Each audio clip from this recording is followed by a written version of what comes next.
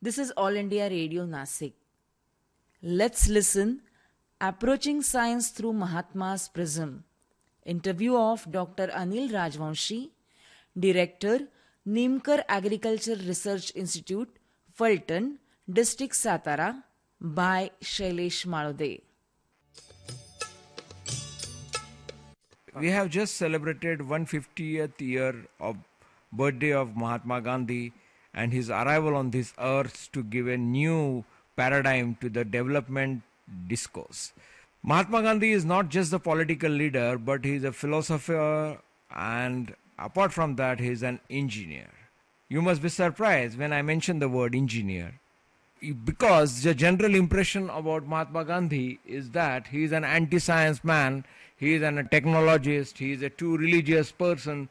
I will prefer to call him a spiritual person, of course. But he was not only spiritual, but an engineer too. And this is being put forth by none other than an engineer himself, who has done a lot of great work in the field of the rural energy and rural development, and coming down from the North India and settling into a very nondescript rural area of India, which is in Satara district in Western Ghats of Maharashtra. He is Dr. Anil K Rajvanshi, and he is the director of the Nimkar Agricultural Research Institute. He has done his PhD from University of Florida after completion of his degree from IIT. And we will be talking with him from the perspective of an engineer turned rural development professional, as well as a very spiritual person interested in spiritual writing as well. Let's welcome Dr. Anil K Rajvanshi over the phone, because I'm talking to him. He is sitting in Fulton's, his institute, and I'm talking from FM 101.4 All India Radio Nashik studio, which is an AC studio. Of course, he is there doing all kind of work and experiments in rural energy. Let us talk to him directly and get to know Gandhiji in a new light, which Dr. Rajvanshi has himself already seen and talked about. Let us get the complete details. Sir, thanks for sparing time and talking with us for this on this occasion when we have celebrated 150th year of his birth. And sir, was Gandhiji a anti-technology person? Well, first of all, thank you for interviewing me. And I don't think Gandhiji was ever an anti-technology or anti-science person. Yes. He was a great man, a yogi of the highest order, with a fantastic brain. Yeah. And when the brain is very powerful, when it is applied to anything, it yields results. Yeah. That is a hallmark of our yoga system, and Patanjali Yoga talks about it very, very clearly. Gandhiji followed that principle. To him, spirituality was the first thing, and then from that flowed everything else. Naturally, he was a great social reformer, a great a person who maybe came because of certain forces of destiny to get rid of the British Empire and give us independence. And in that process, he not only gave us independence, but a new thought about non-violence and the rural development. Yeah. In fact, in the last 30 years of his life, he spent most of his time in thinking, talking about the rural development. And this is a myth that people have. And the reason for that is, I do not know what is the reason, but somehow people have been saying all along that he was anti-technology, anti-science, etc. What he was against was a very heavy-handed science and technology which was thrust upon the rural people from the top. Right. He had seen the great destruction of these processes during the war, First World War, Second World War, and he intuitively felt that this very heavy-handed technology which was practiced in those times it ruins the people's lives and brings in unsustainable development. Yeah. Being a man of a very great brain, he intuitively felt that sustainable development following nature's work is the future of not only for India but for the world. See, in last 100 years or so, when he propagated his economic thinking based on all these paradigms which he is talking about, but incidentally, we are again at the same threshold where we are now going to witness a great transformation which is going to be disruptive. In this scenario, what is the truth behind the fact that the Gandhiji about 100 years back, what he has talked is still equally relevant now in this 21st century in the third decade? Any time when in fact, when I used to teach in America and also when I teach in IITs and other places, I always tell my students to go back in the history and look at the history of technology and science. Because the great people asked great questions. At that time, they didn't have the answer, but the questions they asked were very fundamental. Gandhiji was also a product of his time. He did not have the science and technology background, but intuitively he saw that the future is in decentralization, in following the nature. Now today, because of our development model, which is always very consumptive model, which has created a lot of problems for the world. Resource-centric. Earth warming, so many things, where the rich are only 1% of the people in the world or have 99% of the wealth. So this is the type of thing that is very, very unsustainable. In this process, his thinking of decentralized, using the technologies at the rural places is what is going to be the future. And the interesting part is, he did not see how technologies develop. Today we have fantastic technologies of 3D printing. Things are becoming smaller and smaller. A classical example is smartphones, etc. If he was alive today, he would have taken all these things because it helps in rural development, in sustainable development, and in having a decentralized development process. So this is what we should do. We should not be stick in the mud. We should read between the lines of what Gandhiji wrote and said. We should also think about that how his philosophy should be the guiding force rather than what exactly he said, because he was a prisoner of his time. And when you look at that, because I have read extensively on the things that he wrote, then I suddenly see a great thinker and a great visionary who saw that the future of the world is what the nature has to offer, and he kept on saying that we should use the resources for our need and not for our greed. Right. And now that greed, he showed very clearly that when you become spiritual, then your greed reduces. It puts a cap on your greed. And that is something that we have to follow. We have to teach our children. And this greed for everything, resources, money, everything. And if we do that, this will become a very sustainable, very happy society. You mentioned spiritual, and as soon as somebody mentions the word spiritual, he has an image of being religious, particularly biased in one particular religion or so. And that's exactly was a misconception about Gandhiji, and it resulted in his martyrdom. People don't understand. Spirituality has nothing to do with religion. Right. You can be a great spiritual but being a Muslim. You could be a great spiritual but being a Christian. Right. You could be a great Christian but being a Hindu. Spirituality is the going inside, thinking deeply about issues. Is basically the spirit.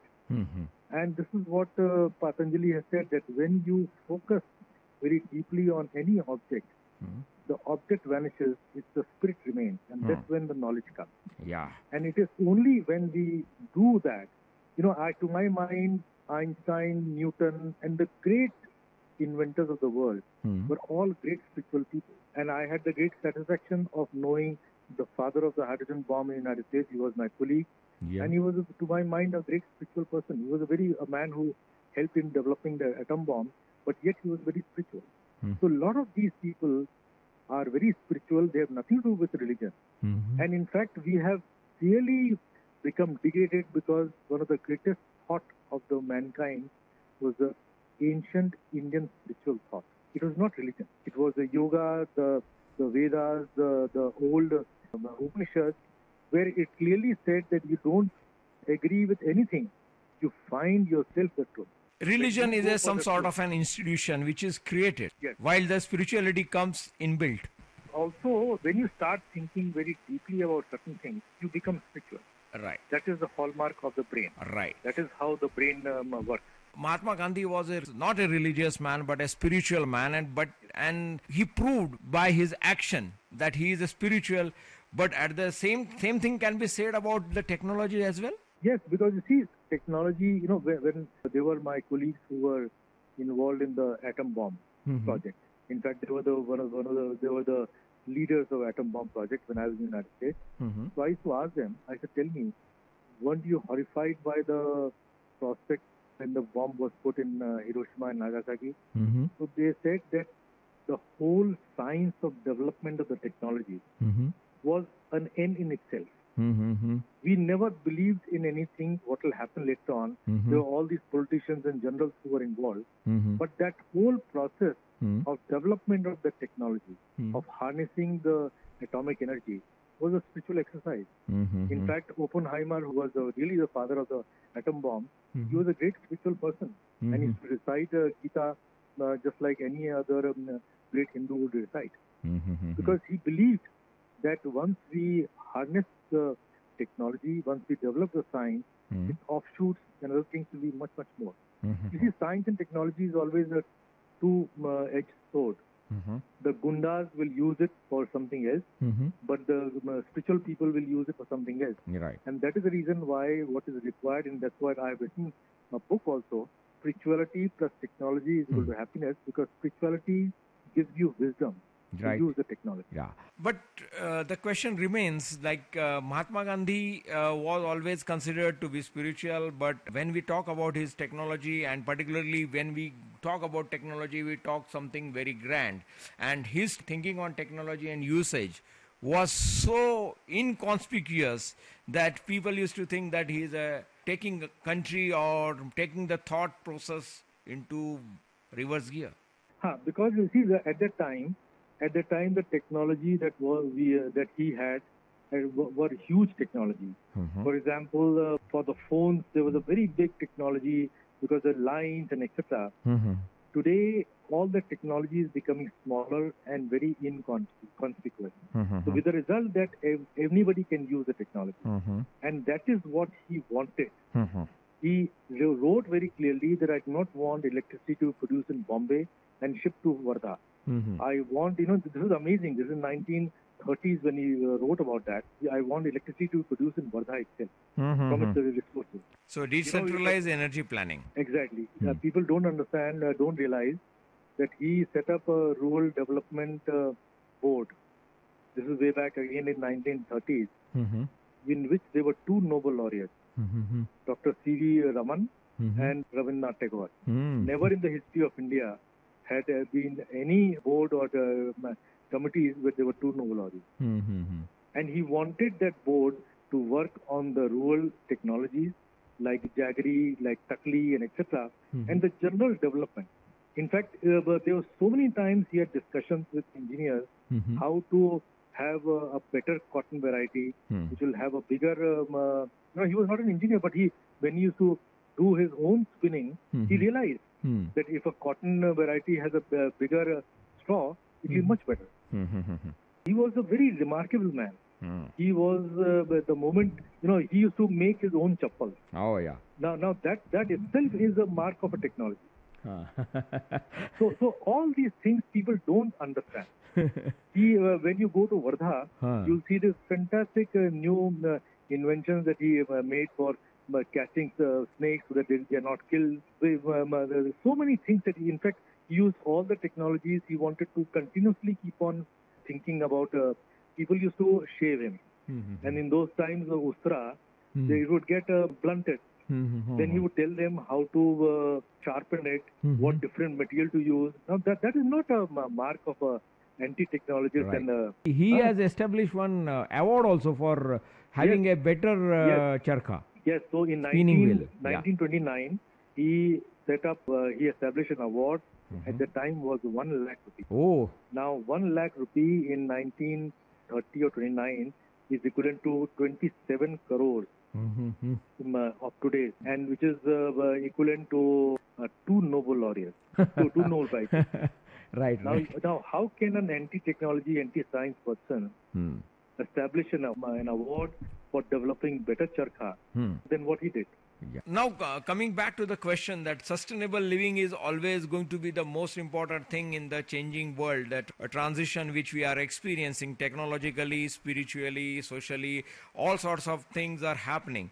And how relevant Gandhiji is now in this scenario of a total anarchy, if I may call, of entire social systems or political mechanisms.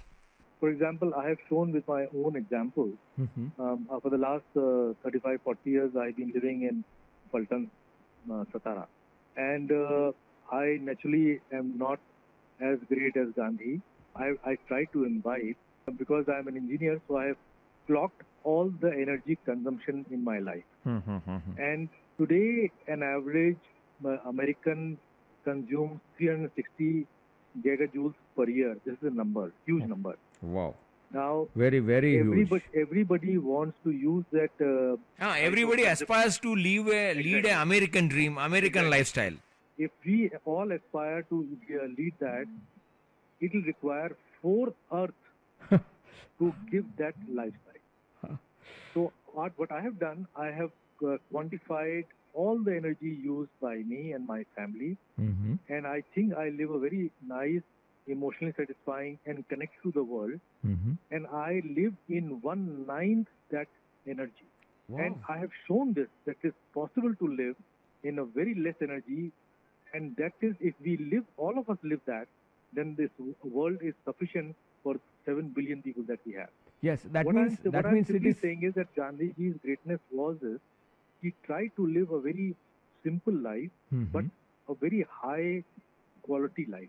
Yeah. You need not live in the way that because he was a yogi, so he was able to do that.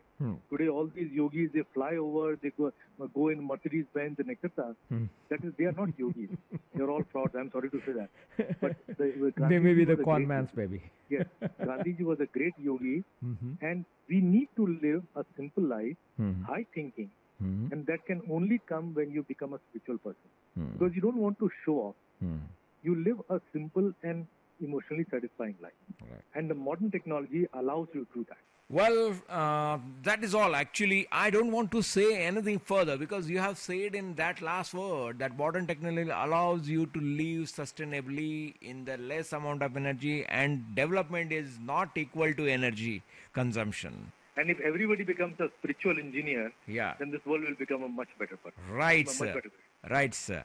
Thanks, Dr. Anil Rajvanshi, for sparing us your valuable time and discussing with us the important issue concerning the misconception about the image about Mahatma Gandhi that general audience has, being a non-technology person but only a religious person. But actually he is technology-oriented, not religious, but spiritual person who wants to live within the means and for our needs.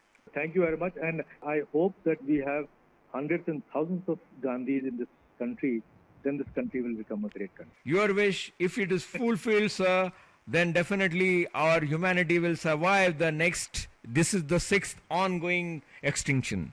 Thank you very much. Thank you. Thank you.